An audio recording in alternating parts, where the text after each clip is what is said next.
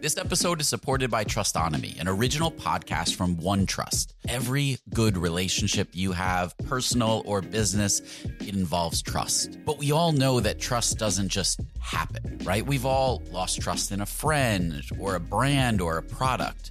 Trustonomy is a new podcast that looks at true stories from the past to understand how trust works and what makes it stronger and how to rebuild it when it's broken. Now, you know, I'm a sucker for a good podcast that weaves historical stories and relates it to what's happening today. So I thoroughly enjoyed this Trustonomy episode and recommend that you check it out as well. Search for Trustonomy in your podcast player. We'll also include a link in the show notes.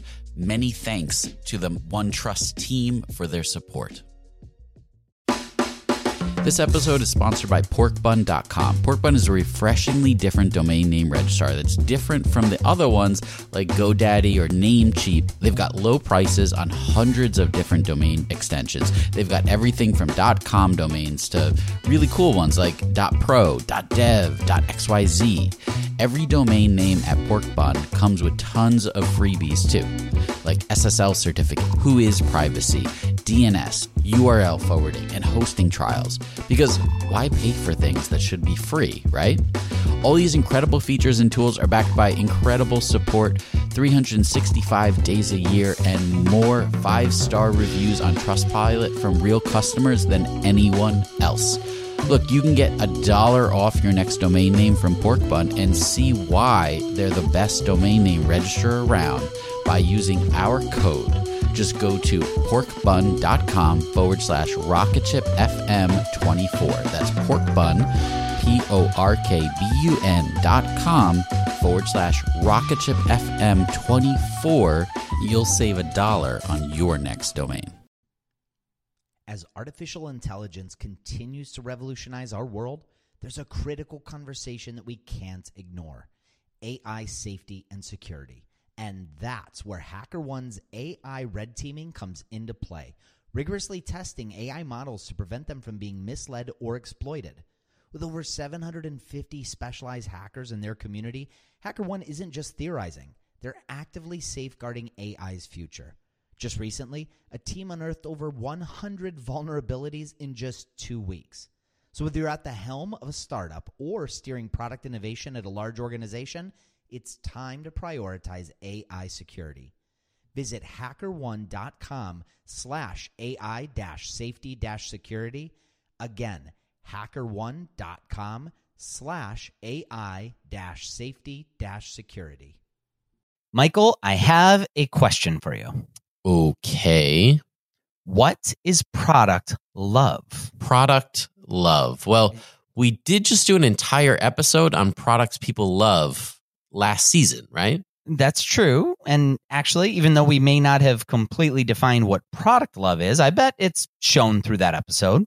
So do you have an actual definition of product love? Well, Eric Boduk does. Now, he's one of the co-founders of Pendo, and he actually talks a lot about product love. Well, that makes sense, right? He hosts another podcast called Product Love, right? So what's his definition? Well, that's what we're going to dig into in this interview today. Welcome to Rocketship.fm. In Season 4 of Rocketship, we are diving into everything product and growth. Rocketship FM is produced in partnership with Product Collective. We're your hosts, Michael Sacca and Mike Belcito. So, Eric's take on product love. Yes. Well, I pretty much started my conversation with Eric on that very question. Here's what he had to say. There's an emotional attachment between certain people and certain products, and that's the state of product love, right? I think of one of my early interactions with Amazon. Now we're talking like mid 90s, maybe early 90s, probably mid 90s. And I was buying some books, and it was like right after college. And I think I still had an old address there, right? So no idea where these books got shipped. Call Amazon, and I'm like, hey, I think I shipped my books to an old address by accident. I just want to reorder these things again. And frankly, I think I probably did it through chat or something. I don't know. But the great thing about that was Amazon's reaction was like, oh, yeah, don't worry about it. We'll just resend these books to you. And I was like, well, you don't really have to do that. It's my fault. And they're like, no, we'll take care of it. I don't know if they got shipped back to Amazon, so they're like all cool with it. But it created this huge amount of goodwill between myself and the Amazon brand, like right away, right in the early stages. And that goodwill has persisted through, some little issues that I've had with Amazon since then, right?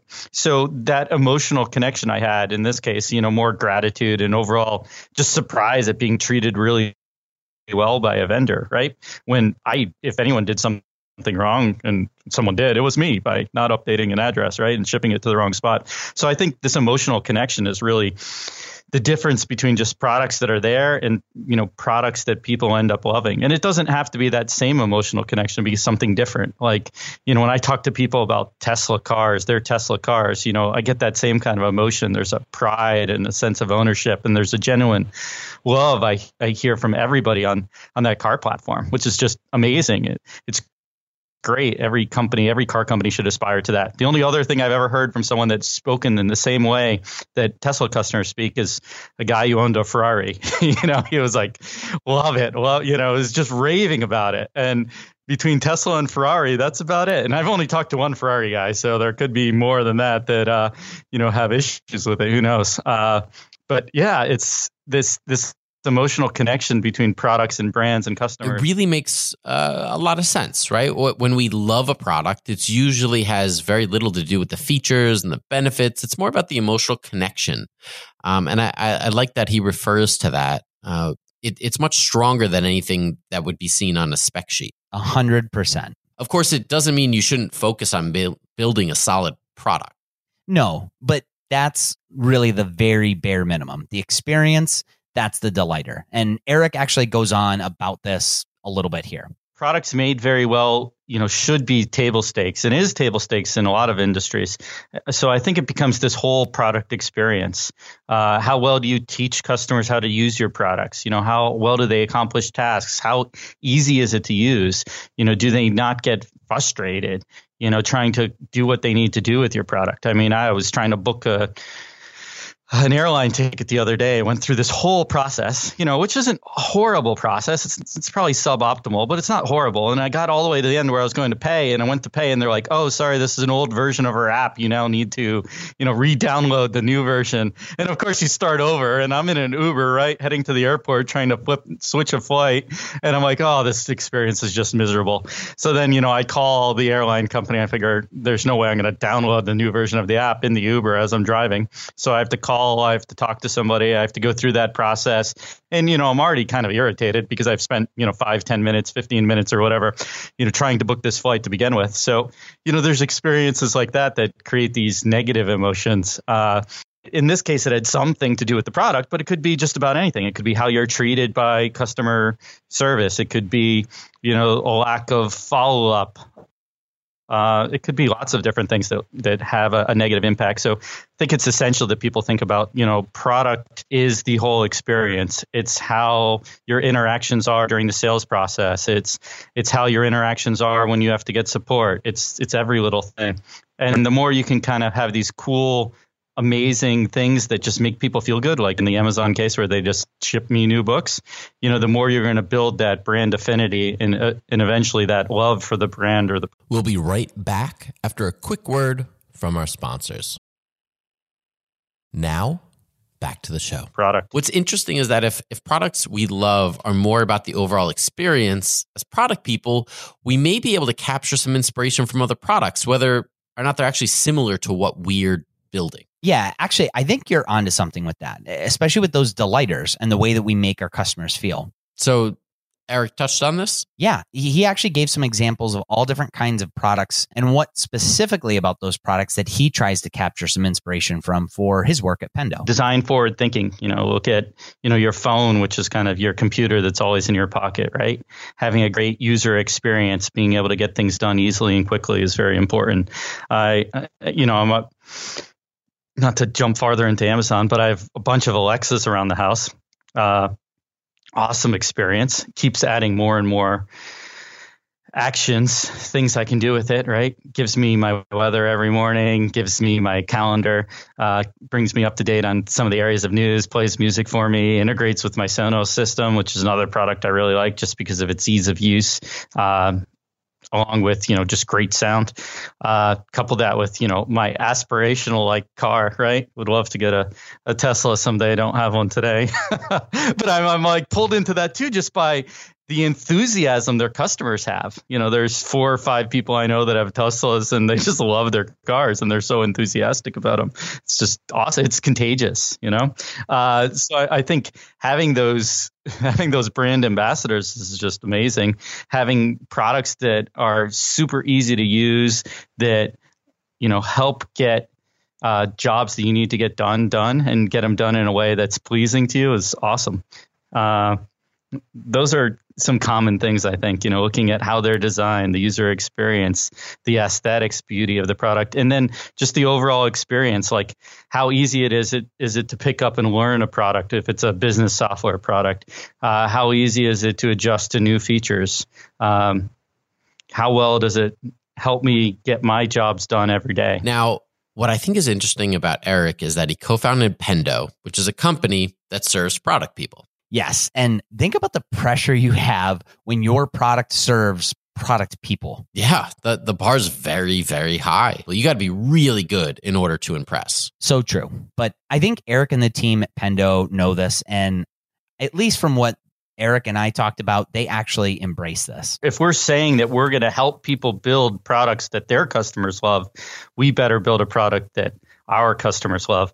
And I think, it comes down to not only does it work, does it accomplish or does it help our users accomplish their tasks, quickly, easily, effectively? But, does it do all of our other touch points, really work, right? We have this maniacal focus on a customer, one of our core values. And I think that's important. Like, we do whatever we can to make our customers successful, because it really comes down to people buy Pendo in order to do their jobs better. So we have to make sure we're helping them in any way we can make their job better, make their life better, make them happy. We put a lot of emphasis on user experience. We put a lot of emphasis on individual features that we think are going to help. We put a lot of resources, both people's time and our money, into our customer success organization, which I think is just phenomenal. I mean, we have a super awesome customer success organization. And I think all of those things are very, very important. And then we try to promote the brand. I mean, you see a lot of the Pendo Pink. We try to pull our customers into who we are too, right? We're part of their team. They're part of what makes our product and our company successful. So there's definitely some overlap, I guess is a good way to put it. Well, I'm glad you and Eric had this chat. As product people, we sometimes are so focused on the nuts and bolts of what we're building.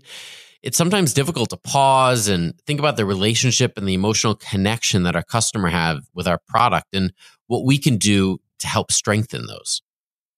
Yeah, I'm glad we had the chat too. And in fact, to finish it up, I asked Eric if there was something that product people, especially in the software world, I mean, most of the folks that are our listeners at Rocketship, they're in software one way or the other.